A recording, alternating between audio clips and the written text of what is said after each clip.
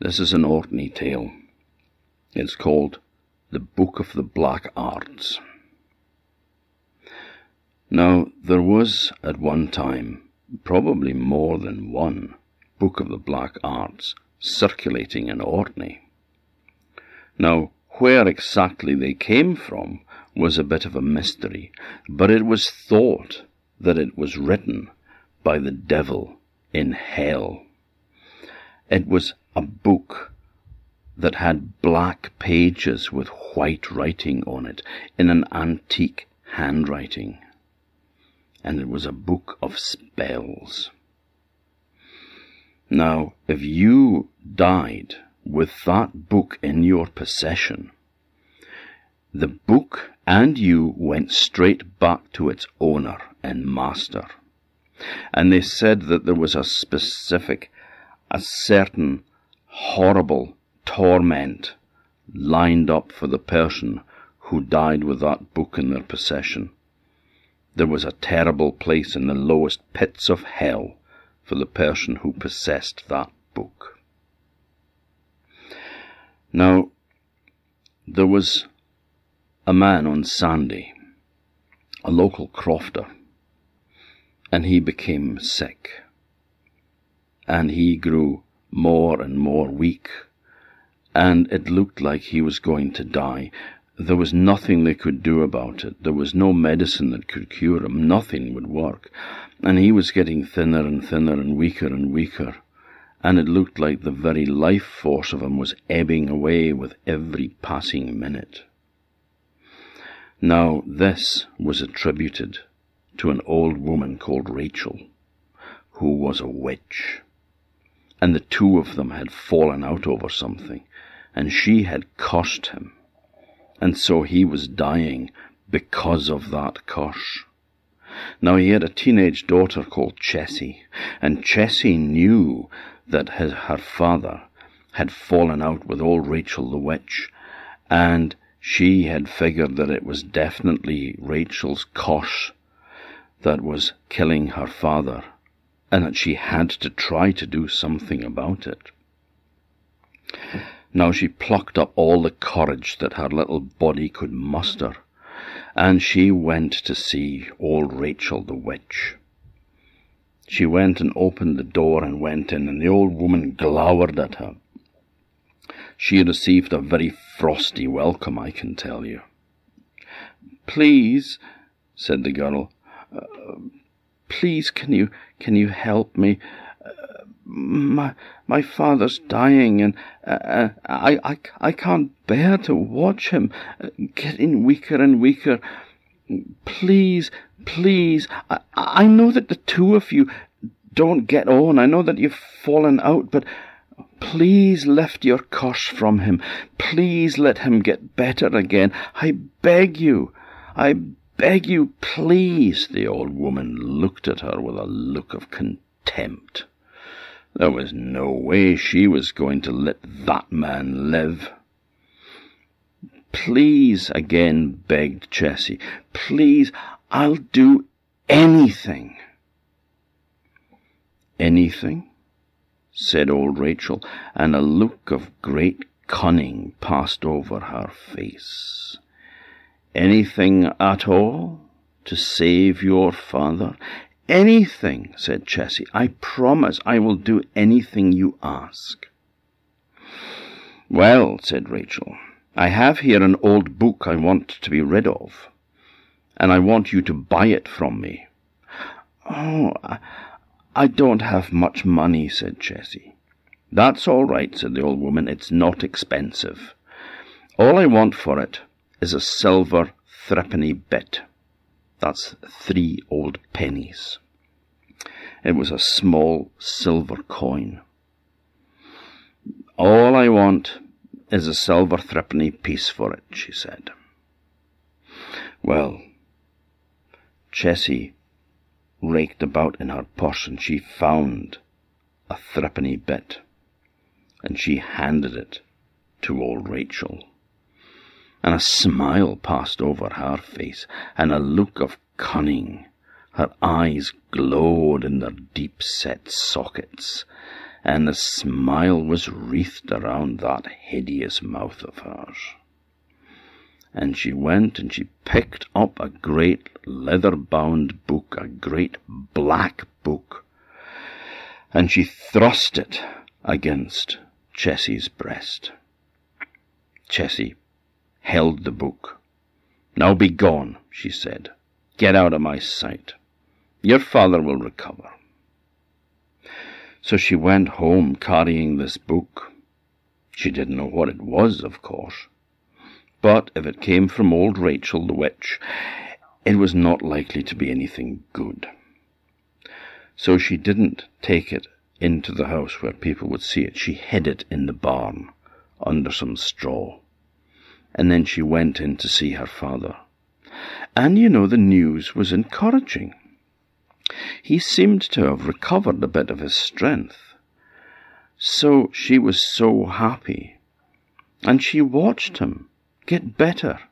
Day after day, his strength returned, the colour came back to his cheeks. He was his old self again. And he soon was able to sit up in bed and eat his porridge as good as the rest of them. Oh, she was so happy. And when he was able to get out of bed and walk around, and then start to do some work around the place, oh, her heart soared with joy. But there was still one thing that blighted her happiness. The book. What was it? Well, one day, when there was no one around, she went to the hiding place in the barn, and she took the book, and she took it to her room. She sat down on the bed, and she opened it. There was a horrible, evil smell came off it, like sulphur. And there it was with the jet black pages, and the white writing done in an antique hand, but very fine, well-educated looking handwriting it was. Now a lot of the words in it were unfamiliar to Chessie, but she was able to read enough of it to know what kind of book this was. It was a book of spells. But it wasn't about how to win the heart of someone that you loved, or how to bring good luck to anyone. Oh, no. This book was about how to kill animals, how to blight a crop, and how to kill people as well. Put curses on them, wasting diseases, fevers that would burn them up, make them rave with madness before they died. And there was spells of how to raise storms and cast ships away, and also how to agitate the sea to capsize a boat and drown all those in it. That made Chessie shudder when she read it. It was horrible. There was nothing good in that book at all. It was all spiteful and hate. Well, she became fearful. So she grabbed the pages and she tried to tear them out of the book to destroy it. But those pages were as hard as iron. She couldn't even bend one, yet alone tear one out. They were too strong. The magic in it was too strong. So, in desperation, she went over to the fire in the bedroom, and she threw the book onto the fire. And it just lay there, mocking her, the flames dancing around it, but not even a corner of it was singed. She piled on more peats, bits of wood, anything that she could get her hand on to try to burn it, dried tangles, seaweed, and anything, but not a thing. It wouldn't burn. So after a while, when she saw this was getting nowhere, she took the tongs from the side of the fire and she carefully picked up the book and laid it on the floor. But when she touched it, to her amazement, she discovered it was stone cold. How to be rid of this thing? She got a sack and put it in the bottom of the sack, and she went down to the sea, where the rocks jutted out into the water, and there was deep water there.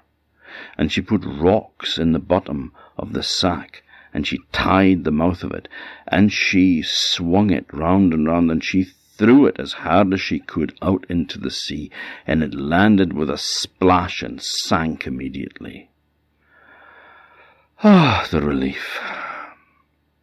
So she went home, but there on her bed, lying, was the book waiting to be used. She was distraught.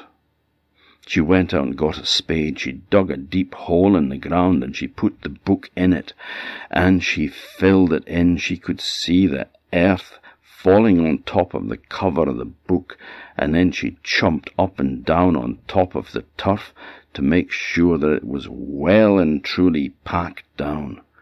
And then she went back to her room, and there on the bed, lying, was the book, waiting to be used. Now she knew that there was nothing that she could do to be rid of this book. She knew it was evil, and she knew that it had a life of its own. So she plucked up all her courage once more, but she didn't go back to the witch. She knew that there was no chance of her taking it back.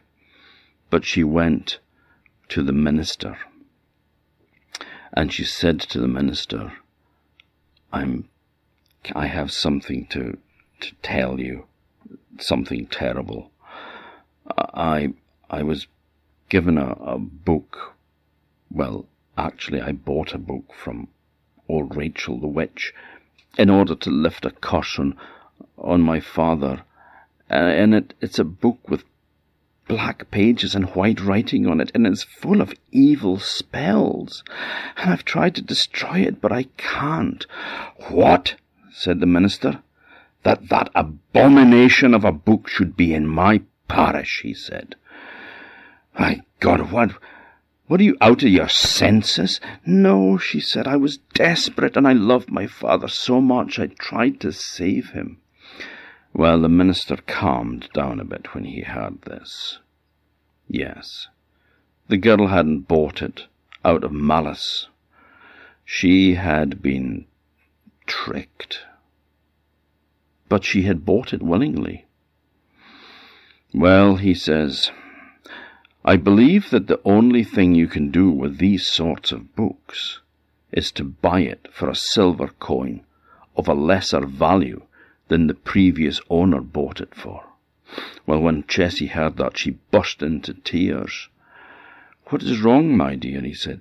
I've spent a silver threepenny bit on it, she said. There is no smaller silver coin than that. I'm doomed. Now, my child, said the minister. There is always a way, you know. And he went over to a drawer of a cabinet, and he pulled it out, and he rummaged through it, and then, ha, he said triumphantly, taking out a small silver coin. This, he says, is an antique coin, no longer legal tender, and it is of a lesser value than the one that you paid for it. So I will give you this coin for the book. Go and bring it to me immediately. She took the coin and she ran home. She took the book and she went back to the manse where the minister lived, and she handed over the book to him. Now be gone, he said. So she ran away with a light heart for the first time in a while. Now what the minister did, no one knows other than the minister, and he's long gone. But maybe he prayed over it. Maybe there was some incantations that he knew himself that were for good. But it weakened the power of the book, enough for him to build a mighty bonfire. And he burned the book on the bonfire, and this time the book did burn. and it burned with a thick, acrid, black smoke that rose up and filled the air. It turned the area around that bonfire dark, like night was falling, although the sun was high in the sky at the time. But the book was eventually reduced to ashes, and that, it is said, was the end of the Book of the Black Arts in Sandy. Now, that's an adaptation of a story that was written by William Towrie Cott, or Toorie Cott, as I would say. My grandmother was a Toorie for Sandy. Now, he was born and brought up in Sandy, but he emigrated in the 1920s to Canada. And he received a good education there, and he worked in the schools department in Edmonton. And he wrote several books about Orkney folklore. Now, that is a well-known story in Orkney. There's various versions of it going around. But probably the version that he's thinking of, the Sandy one, it was a minister called the Reverend Matthew Armour, who was the Free Kirk minister for Cross and Burness. And that was the parish where my father was born in 1911. Now, the Reverend Matthew Armour came to the parish in 1860, and he was the preacher there. He was the minister, Free Kirk minister, until his death in 1903. And it was attributed to him, the destruction of this book. And it seemed that powerful ministers were the people who these stories attached themselves to, because there was another minister, a Church of Scotland minister, called the Reverend Charles Clouston, and he was the minister in Sandwick from 1832 to 1884, and it was said that he also bought a copy of the Book of the Black Arts from somebody using an ancient coin. And what he did was he buried his one, and he dug a deep hole in the garden of his manse at Flotterston in Sandwick, and he buried the Book of the Black Arts there with a Bible on top of it to stop it from rising, and then filled in the hole, and that was the end of that. They say that the book is still there, but I would urge anyone not to try to find it, because the consequences will not be pretty.